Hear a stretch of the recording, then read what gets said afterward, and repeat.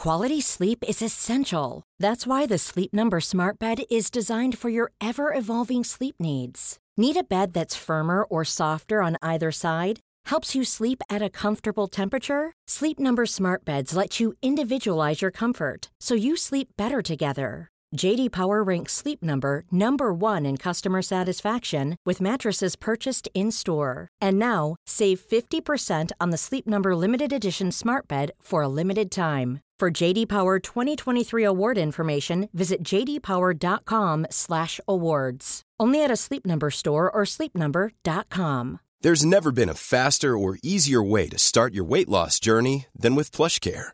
PlushCare accepts most insurance plans and gives you online access to board-certified physicians who can prescribe FDA-approved weight loss medications like Wegovy and Zepbound for those who qualify.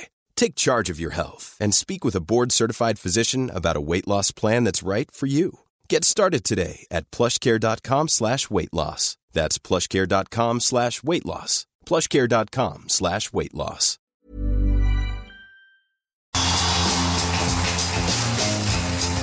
Good morning and welcome to the Independent Republic of Mike Graham right here on Talk Radio. It's all kicking off in the political world this morning with Labour banning our very own Julia Hartley-Brewer from their conference next year and Boris Johnson making an idiot of himself in a field of wheat. We'll be visiting Birmingham later on for round 2 of the infighting between the Toffs, the Turfs and the downright awkward squads. First up, though, we're talking about a few things that actually matter. Sajid Javid appears to have actually come up with a workable plan for how immigration will manage itself post-Brexit. And it even makes sense. What can it all mean? 0344 499 1000. Meanwhile, we're being told that nearly 2 million people in this country are at risk of withdrawal symptoms when they give up taking antidepressants. Well, surely the problem is that too many people have actually prescribed them in the first place. 0344 499 1000. Daisy McAndrew is here, and she'll be telling me about the big row she got into over the weekend with the trans community and a bunch of feminists. It's all very confusing, and we'll be finding out why your dog might not be as bright as you think it is. You're listening to me, Mike Graham, and Daisy McAndrew on Talk Radio.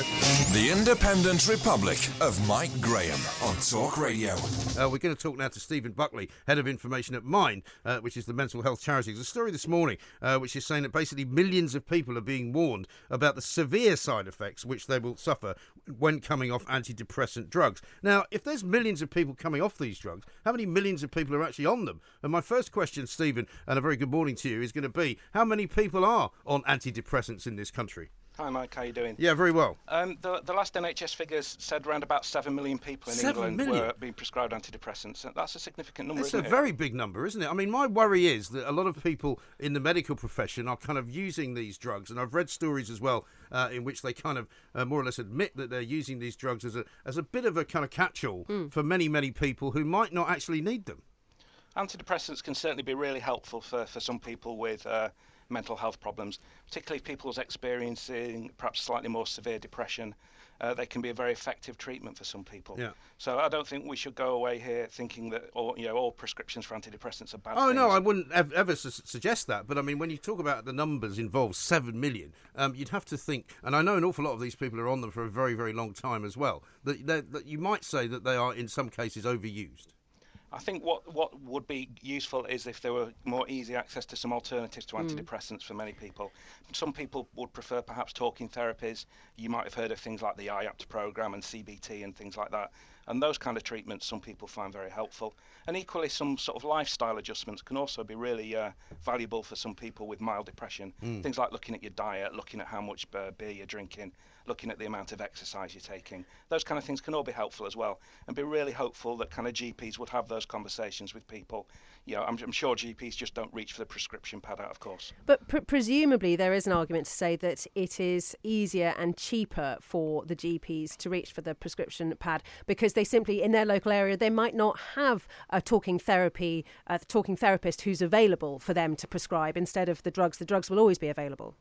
Regretfully, that does seem to be the case, Daisy. We've heard from people in some parts of the country they would have preferred to have some CBT, but when they've been looked into it, the waiting times were sort of 6 months, 9 months, and they've made the decision. Actually, I need help in the here and now, and have chosen instead to have the pills, which would be their not their first choice. And what are the economics of the pills? I mean, I've read the pills are costing the government £780,000 a day, or I've read other reports saying, it's nearly £300 million a year. They seem to be wildly varying reports of how much this is financially costing. Yeah, I don't have the data to hand on that. I think if you were to look at the NHS drugs bill overall, the amount of money spent on psychiatric medicines is not that great. I don't have the specifics to hand, but I think we should focus on the impact on individuals rather than how much treatment costs, because it's clear that people aren't quite getting the help that they need at the time they need it. No, I mean, I used to talk to a lot of people when I did an overnight show on Talk Sport many years ago about the whole subject of depression and antidepressants and treatment with the NHS. And many of them, I was surprised to learn, had been on these antidepressants for maybe 25, 30 years. And nobody had ever suggested anything alternative to try. They would just keep getting a repeat prescription and they would just keep taking them. And it wasn't necessarily a bad thing, but it wasn't really improving their problem. No, I think that's a really important point, Mike. I think one of the things that we don't really have good data on is how long some people have been prescribed antidepressants for and what the long-term impact is on their health and their life. Clearly antidepressants can be effective for many people, but they're serious drugs. They have serious impacts on your body and your life. People need to sort of be really clear when they have that discussion with their GP what the potential side effects might be, what the potential benefits might be, and how long someone might be on them for, because they can be on them for a significant amount of time. Because my understanding also, because members of my family have taken them over the years, and what's driven us mad with certain members who sort of treat them like a sort of self-medicating thing where, I feel okay, so I won't take them this week, and then next week I'm not feeling so good, so I'll take my, my pink pill, and it'll make me feel better. And my understanding has always been you have to be really careful about weaning yourself off and retaking these pills, but people don't seem to get that message. Yeah, I think that's really important as well, Daisy, that antidepressants can take a number of weeks to become effective for someone. And certainly I think once you've found a dose that seems to work for you, it's important that you don't change that dose unless you've had a really clear conversation with your GP or with your pharmacist. And people might want to, after a period of time, decide that they don't want to take the antidepressant anymore. If that's a decision someone wants to make, having weighed up the pros and the cons, they ought to be able to get support from their GP or their pharmacist who can help them reduce their dose over a period of time. But it's really important that if anyone's currently on antidepressants, that they don't suddenly stop taking them, because that can be quite a difficult experience for some people. And why is it that health officials are now suddenly coming out with this kind of warning about the possible side effects of withdrawal from these drugs? Because up until now, they've been relatively kind of playing that down, haven't they? I'm not really sure, Mike. I mean, we're glad that the debate's coming out in the open, because it's been something that Mind has been aware of for quite some time from the stories people tell us, that people have been on antidepressants for a while, have now decided to come off them and found the process quite difficult.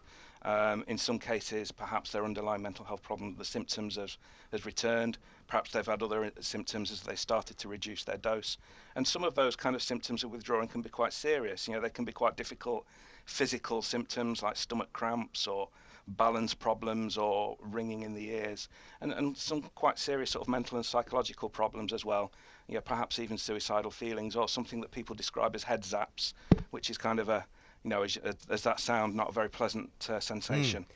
But and I suppose the point is that people are coming off their drugs and then they get these side effects, and they're not side effects that you might not click that it's a side effect of coming off the drug. You might think it's just your own mental well-being. That's so you might not put two and two together and realise it's a side effect. Yeah, that I think that's one of the complexities of taking antidepressants, is that as people establish on a dose, they might experience symptoms that they've not experienced before, and it's not necessarily clear if that's a side effect of the medication or whether that's a change to their mental health problem. And likewise, people choosing to come off as well. So I do think it's really important when people are prescribed antidepressants that they're told about what the potential side effects might be. And a tip that many of our supporters find useful is, when you are starting a new dose of medicine, is to keep a little bit of a mood diary. So you can think about and document surprising changes to your mood or other things you're feeling and experiencing. And when you get your medicine review with your GP, you can go in with that and talk about the impact that the medicine might have had, and you can work through what might need to happen next. I mean, if you are a potential patient that wants and maybe wonders whether this would be the right thing to try. I mean, without wishing to sound in any way ignorant, which of course I would never want to do, I mean, how do you know the difference between just having a sort of a mental health problem with mood swings and just having mood swings, if you know what I mean?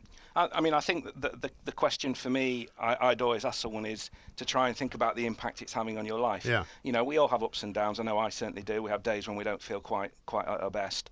But I think the question that I always ask myself is this impacting my life and the way I want to live it? So things like, can I still get up in the morning and hold down my job? Can I still have a relationship with my friends and my family? And if the answer to those questions is yes, I'm feeling okay. But I think if the answer to that question is no, I realise now that it's impacting my ability to do my job or hold down a job. I've withdrawn from contact with my friends, which I normally enjoy doing. I don't know, I'm eating or drinking a bit more. My relationships have gone to pot. I think that would be a question. That for me would be an indication that there's perhaps a more significant mental health problem to address. Okay. And I was looking at some of the drugs in question in a slightly older piece in which it was a survey showing that 80% of GPs believe they're writing too many prescriptions for what they call as a catch-all SSRIs, selective serotonin reuptake inhibitors. And they're things like Prozac, Seroxat, Lustral, Effexor. Are those the kind of drugs we're talking about, or are there different ones now? Those would be the sort of common antidepressants. There are sort of different ones around, depending on what your GP prescribes you. Right. But generally, these days, it would be an SSRI or another type of more modern antidepressant. But your GP would be able to advise you on the sort of the technical differences. And do we have any understanding of how long the average patient does spend on antidepressants? Because, again, the figures at the moment show that in the last 25 years there's been a 7-fold increase in pills. But we don't know whether that is a 7-fold increase in the number of people or whether it's a similar size number of patients who are on these pills, but they're taking them for much, much longer. Do you have any idea which is the truth? Not really. The NHS have just started releasing a little bit more detailed data on prescribing over the last few months. So for the first time, we've really got a sense of the number of people in England, which is 7 million. Previously, what we had was the number of prescriptions, which is very difficult to sort of work with. It's still not really clear how many of those 7 million have been on antidepressants for, let's say, longer than 3 years or longer than 5 years. I think there's still some work to do there to really understand the kind of life cycle of someone being prescribed antidepressants to coming off and understanding the numbers. And is there, do you think, a sort of a longest time you should be on it? Should there be some sort of time limit where your GP would say, right, you've been on these pills for 3, 4, 5 Surely years. there must be, right? And it's time you came off, or is it just horses for courses? Well, what we'd hope is that anyone prescribed antidepressants gets a regular medicine review with their GP or their pharmacist. And by regular, I think 2 to 3 months would be a maximum period, particularly if someone's starting a new drug or a new dose. I wouldn't like to put a figure on the end point is this, because that very much depends on how the individual taking them feels they're affecting them. Some people do find them incredibly beneficial and would find their life very difficult to live without them. And what about children and the use of them? Do they have sort of an age limit and the bottom end of the age limit, I suppose I'm asking? Well, that's a good question. There are some antidepressants that aren't recommended for under 18-year-olds. Right. There are sort of additional kind of safeguards, I guess you might want to call them, about how they should be prescribed to under 18-year-olds. But we do know that there are under 18-year-olds who are prescribed antidepressants in England. Yes, that's a shame, isn't it? Terrible. But listen, thank you very much indeed. Stephen Buckley, Head of Information at Mind, the mental health charity. There's a shocking number of people on these pills, 7 I think. million. And it can't be right, I'm sure, that many of them are on them for years and years and years and years. And no, because you just feel it's the easy option for the GP or whatever to just sign the prescription and say, right, job done, move on to the next one. And about sort of choosing to give them to children as well, I'm not too sure about. But let's get some calls on this, because I think an awful lot of people listening to this show will have some experience of either taking these drugs or certainly getting them prescribed at some point or other. Whether or not they then were happy with them or unhappy with them, that's the kind of thing we want to know. Well, 1 in 10 people will get some sort of depression in their life. Right. Most of those, if they go to the GP, will be prescribed antidepressants. And interestingly, I was looking today at a map of which areas of the country prescribe the most number of antidepressants, and the difference is huge. I mean, in the north, east, they prescribe twice as many as in the south east. Really? Blackpool and Sunderland are the two highest areas of the country for prescription. Now, of course, they are also deprived areas. Yeah. They have very low income areas. So there is clearly a connection between wealth and prosperity and quality of life and the number of antidepressants being prescribed. Well, I suppose that wouldn't be that surprising. No. But is it also the case, if you live in either of those areas or if you live in a different part of the country, that it's easier to be prescribed those kinds of drugs because that's all there is? Yeah. There's nothing else to try. There's no centre to go to, or there's no people to talk to, or there's no kind of occupational therapists around or something like that. The Independent Republic of Mike Graham on Talk Radio. When you're ready to pop the question, the last thing you want to do is second-guess the ring. At BlueNile.com, you can design a one-of-a-kind ring with the ease and convenience of shopping online. Choose your diamond and setting. When you find the one, you'll get it delivered right to your door. Go to BlueNile.com and use promo code LISTEN to get $50 off your purchase of $500 or more. That's code LISTEN at BlueNile.com for $50 off your purchase. BlueNile.com, code LISTEN. Even on a budget, quality is non-negotiable. That's why Quince is the place to score high-end essentials at 50 to 80% less than similar brands. Get your hands on buttery soft cashmere sweaters from just $60, Italian leather jackets, and so much more. And the best part about Quince, they exclusively partner with factories committed to safe, ethical, and responsible manufacturing. Elevate your style without the elevated price tag with Quince. Go to quince.com/upgrade for free shipping and 365-day returns. Quality sleep is essential. That's why the Sleep Number Smart Bed is designed for your ever-evolving sleep needs. Need a bed that's firmer or softer on either side? Helps you sleep at a comfortable temperature? Sleep Number Smart Beds let you individualize your comfort, so you sleep better together. J.D. Power ranks Sleep Number number 1 in customer satisfaction with mattresses purchased in-store. And now, save 50% on the Sleep Number Limited Edition Smart Bed for a limited time. For J.D. Power 2023 award information, visit jdpower.com/awards. Only at a Sleep Number store or sleepnumber.com. The Independent Republic of Mike Graham on Talk Radio.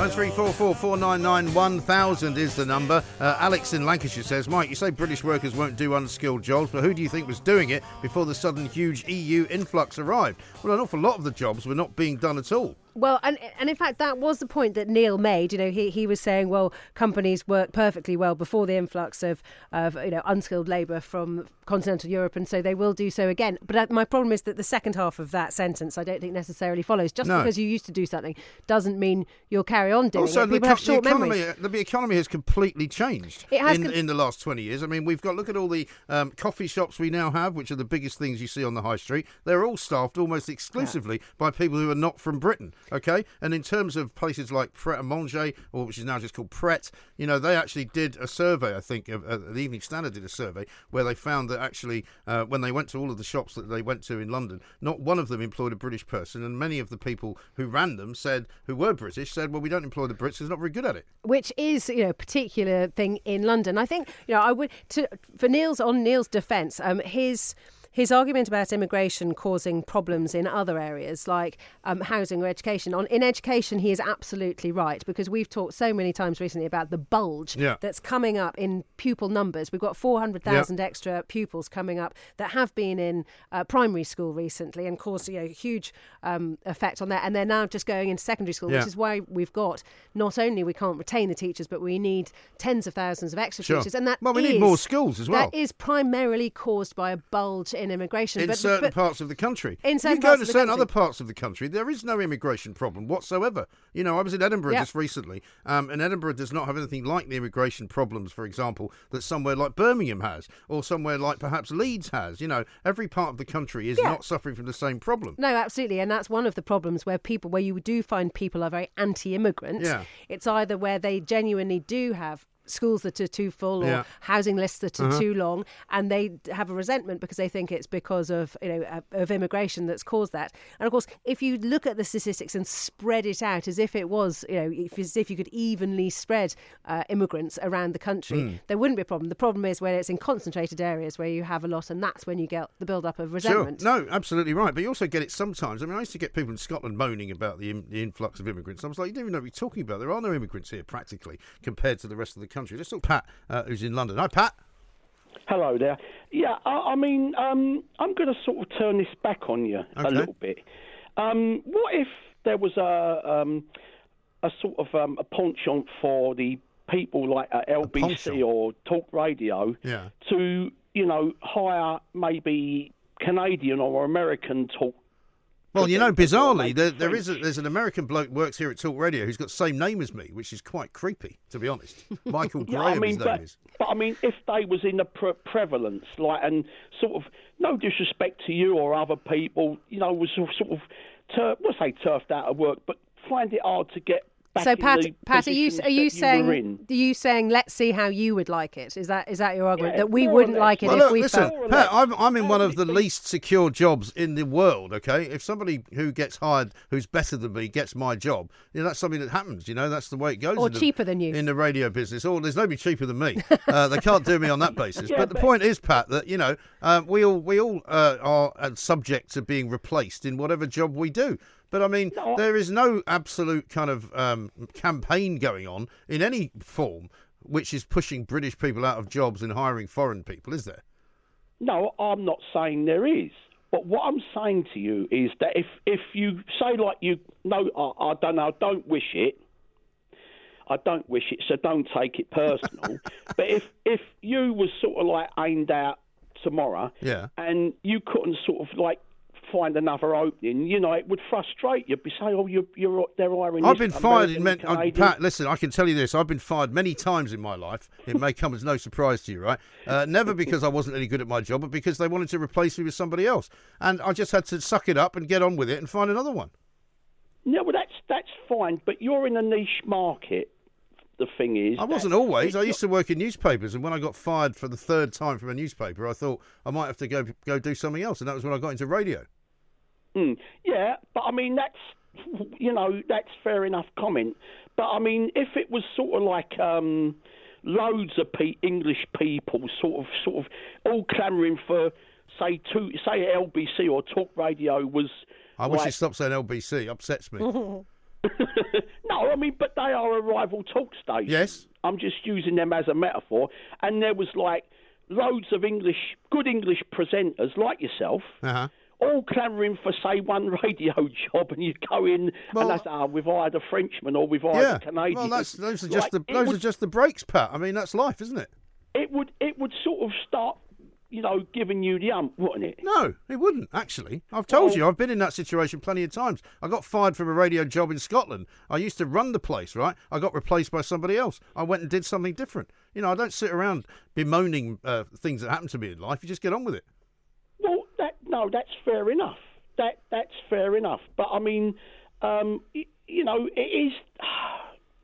I don't know what your point is, Pat. No, my point is that, how would that's your. Well, you've asked me the question, and I've given you my answer, and the answer is not what you thought it would be. That's your answer, but how would it be for other DJs that are probably not as confident as you? I don't speak for other DJs. I've no idea. You'd have to ask them. No, well, I can't because it's you I'm talking to. But you gave me your answer, which is competent enough, and I'll take that as read. Okay, marvellous. Well, see you later.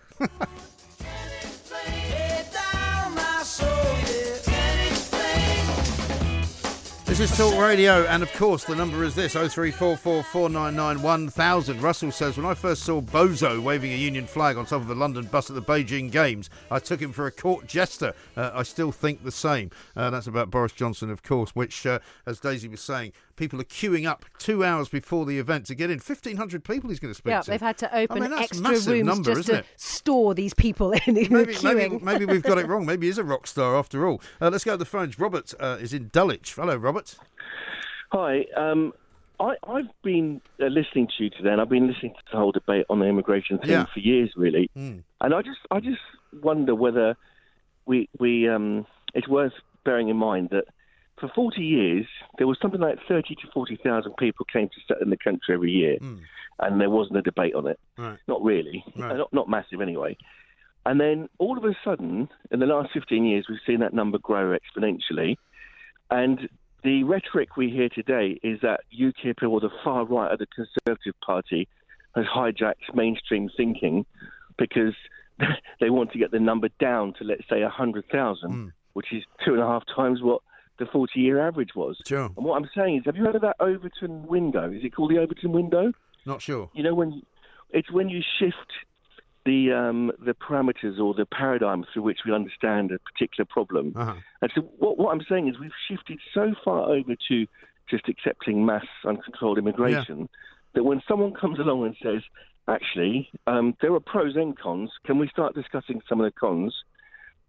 People just go, you're a racist. Yes. No, I think you're absolutely. It's a very good point. I think you're right. I think that there is no doubt that it was the Blair government, as much as Daisy was saying. We've had immigration for many years, and of course we had the big immigration in the 50s from the Caribbean, and then we had the second wave of immigration from East Africa when a lot of the Asian people came out of the Idi Amin situation. But you're right. I mean, since Blair got in, there has been a definite upswing in the numbers because they were invited effectively to come, Yeah, and I would go further, and I know it's been said before, but I believe this is fundamentally and only about big businesses wanting cheap labour, and all these lefties who say it's all about being nice and kumbaya and holding hands and sitting around a fire. It's all rubbish.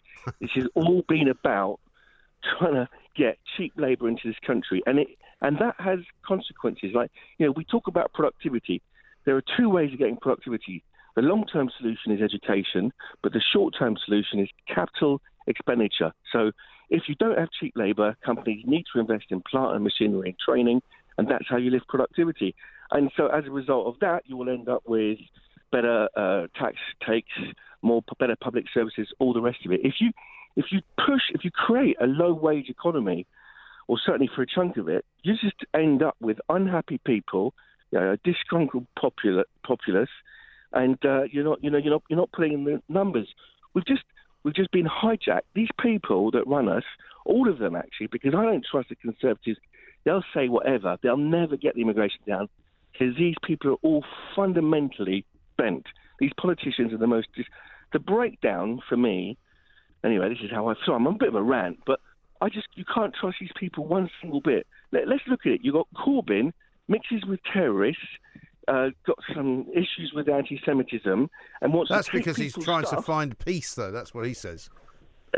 Yeah, right. He's only ever concerned about the Jews, though. I mean, well, that's true. But let me ask you this, though, Robert. I mean, I think the bottom line is and I've always said this, there's good immigration and there's bad immigration. And that's another conversation which we're beginning to have, but which we haven't had for a long time, because you're quite right to say that a lot of people would say, all immigration is good. Well, that's clearly not true. Yeah, but I think also, it's worth remembering things like the scandal over Windrush. Yeah. So there's good immigration and bad immigration, as in what's good for the country, but there's also moral immigration and moral responsibilities, whether it's to asylum seekers or whether it's to the Windrush generation who were then treated appallingly badly, and then we had the hostile environment. So you do have to balance all these things out, your moral obligations, your obligations to former colonies, your obligations to people who came here to help us and then were treated appallingly, and your financial and economic obligations. There's no doubt, but I'll end with one point, if I may.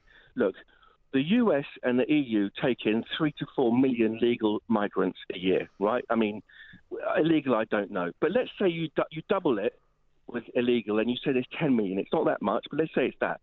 Every year in the world, there are 70 million people born into countries where the average wage is $2 a day. So forget trying to fix the problem by taking in people into your infrastructure in your countries that can't handle it. And anyway, the people are saying we've had enough. What we've got to do, if we really are a sentient species that cares, we've got to look at the problem of 70 million people or 2 billion people born who currently live in countries where the average wage is $2 a day. Yeah. So Robert, answer me this: where do you stand on overseas development budget? Because a lot of people in this country say that because we have a very high proportion of GDP spent on overseas development, that it's too high. But your argument, to my ears, sounds like you would rather see the money in overseas development than supporting more immigrants in this country. If it worked, yeah. Look, if it worked, and the problem is this: when you got 12 billion quid that's going out, and you get stories where they need to shift 600 million quid in a month, so they just sign off on any old lunacy. Look, the civil service doesn't have the IT capacity. It hasn't made the investment. It doesn't know what it's doing with the money. So to begin with, I would say, okay, use that money that we send abroad and say, okay, let's look at all the people we've got here. Let's spend the money here on people from abroad. Now, look, the 10 billion a year on that isn't the point. We've got to look at the world. We've got to look at why is it that there are so many people still living in abject poverty. And I'm not saying this in the sense of we've got to save the world. We've got to be honest and look at the trade deals that we allow our multinationals to engage with in these parts of the world. And whenever there's a despot who runs off with $4 billion from some poor country, we all know they use Western banks and Western law firms, but none of these people get banged up. So, you know. Very few of them do anyway. Robert, listen, great call. Thank you very much. I've got to run, though, because we've got other people to get on.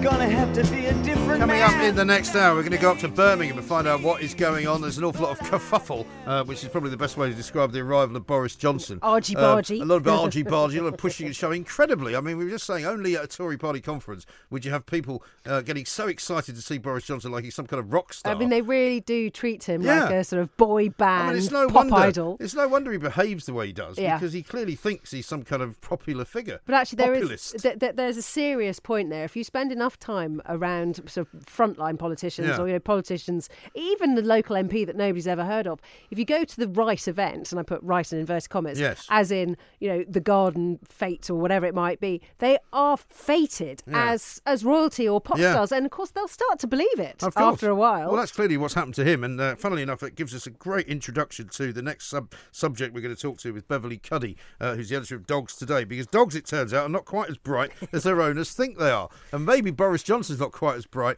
as the Tories think he is. Beverly, I'm not asking you to comment on politics, of course, but welcome to the show. Thank you. I mean, he has got a sort of dog-eared look about him, hasn't he, Boris? But apparently... Well, I think that you're being too kind. But certainly this new study that's been done suggests, I mean, of course, owners of dogs and owners of children, although probably that's the wrong thing to say, it's probably a hate crime. I mean, you always think your kids are more intelligent than they are, and you always think you've got the brightest baby that was ever born. And I suppose it's the same kind of thing here, isn't it? No, well, I've read the article. I think possibly the person who's written is a cat owner, quite probably. But also, what it doesn't bring into the equation is, yes, it's all very well saying that other animals are probably as clever as dogs. But the fact is, have you ever seen a guide cat for the blind or a guide pigeon? The fact is, the dog actually wants to help us. That's the difference. Yeah. They will use their intelligence to assist us, whereas the others may well just be plotting how to steal something we're eating. So I think all animals are more intelligent than we give them credit for, but I do think that they may have missed a trick there, that dogs are actually evolving to become more and more clever, and somebody should be keeping an eye on this, because... think soon they'll be driving the cars, you mean? Well... Funnily enough, we had a competition a few years back called Dog Brain of Britain, and we wanted to find the most clever dog in Britain, and we left the criteria as vague as possible, and we got lots of people saying their dogs were clever. And then we found somebody who really, really did have a really bright, not just one dog, but a few dogs, and she had bred for intelligence. And this was a dangerous thing, because we don't really want a super intelligent dog, because actually they're not very easy to live with. These dogs had actually evolved to such a degree that they would think about whether or not they wanted to do what you asked, and they'd also start talking back. They evolved some language. It wasn't easy to understand. Oh, we lost Beverly. Dogs cut her off. Yes, that's the thing. There's no reason for them to roll an R. So they would ask for water. They would say hello, which would frighten people. They would go hello, and people would go, "Did I just? I'm hallucinating." The dog just. Well, they'd actually say the word. Yes. Wow. And Beverly, what breed were these dogs? Well, they were a mix of Springer Spaniel, Bearded Collie, Border Collie. So 3 of the most bright working dogs and the most hyperactive you can imagine. Now, they proved almost impossible to live in a domestic home because they needed a career. They weren't happy with the life that dogs would lead. So they all ended up having to do things like search and rescue, or they needed something that kept them going.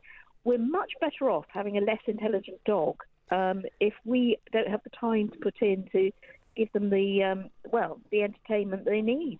Well, Mike's always bragging about how his dog is not intelligent. Well, it's not really bragging about it, but it's just a bit stupid. I mean, it doesn't come. I mean, it's a lovely dog, and I was going to say they're very emotionally intelligent dogs. I mean, you can always tell what kind of mood you're in, and he's very loving and all of that.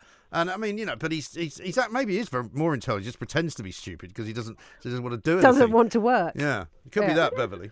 That's what they do. I mean, if you look at assistance dogs, they can learn 140 commands. Right. Now, most of our dogs will pretend they don't know the word sit. An assistance dog will find the remote control for you. Will find your keys. Why aren't our dogs doing that? It's because they don't choose to do it. Yes. They could if they wanted to. And if we wanted to make it worth their while and encourage them with some treats and things, then yes. But we would prefer our dogs to be just sitting next to the sofa, and we like to imagine that they're stupid. It's much easier that way. That's the way. And also, if they did start speaking, if the evolution continued, they may actually start disagreeing with us. Yeah. And that's the reason at the moment we come home and we've had a really bad haircut. The dog is the only person in the house that doesn't laugh at you. Or if you've got, sacked, the dog is fine. The dog will sort of go, well, I'm still your friend. But if they were able to converse, well, they may not be our best friends anymore. That's true. And Beverly, Mike was just talking about, the emotional intelligence which they show, which I guess is when you're not really asking anything of them, but they do seem to have this uncanny knack of knowing what mood you're in and fitting to it. Or also, in my household, my husband sort of packs a bag because he's travelling abroad a lot for work a lot. And the dog sees the suitcase, comes out and goes into a decline because he knows what it means. And he starts being really clingy around his... And all those things you do, I don't know whether we're deliberately looking for them, looking to see an intelligence that's not there, or whether it's completely genuine. We know what it is. That is a dog that has worked out, he's going to be away, and he's actively going to miss that person. That's a dog that cares. Whereas it may be that the cat has noticed that you're patting, but they're going, so? Not interested. But that's the difference. The dog is part of our family. The dog actually loves us. And it really doesn't matter if they're the highest IQ in the world. The fact they love us that much is amazing. So, totally. We can forgive it that they may not have, they may not be a doggy Einstein, but, No, and listen, that's not what we want. You're absolutely right. Beverly, brilliant. Thank you very much indeed. Beverly Cuddy there, editor of Dogs Today. I think the same could be said for some husbands, actually, that pretend to be more stupid than they really are in order not to be taxed too much. Yeah, offer to make breakfast and make such a mess in the kitchen. They never get asked again. Exactly. Yeah. We see through it. There's a lot of that going on. Across the UK, online and on DAB, the Independent Republic of Mike Graham on Talk Radio. If you enjoyed that, be sure to catch the whole show 10 to 1, Monday to Friday on Talk Radio, via DAB, online, or via the Talk Radio app. If you have an opinion on the stories we cover, we'd love to hear from you. Call us 0344 499 1000 or tweet at Talk Radio during the show to have your say. The Independent Republic of Mike Graham on Talk Radio.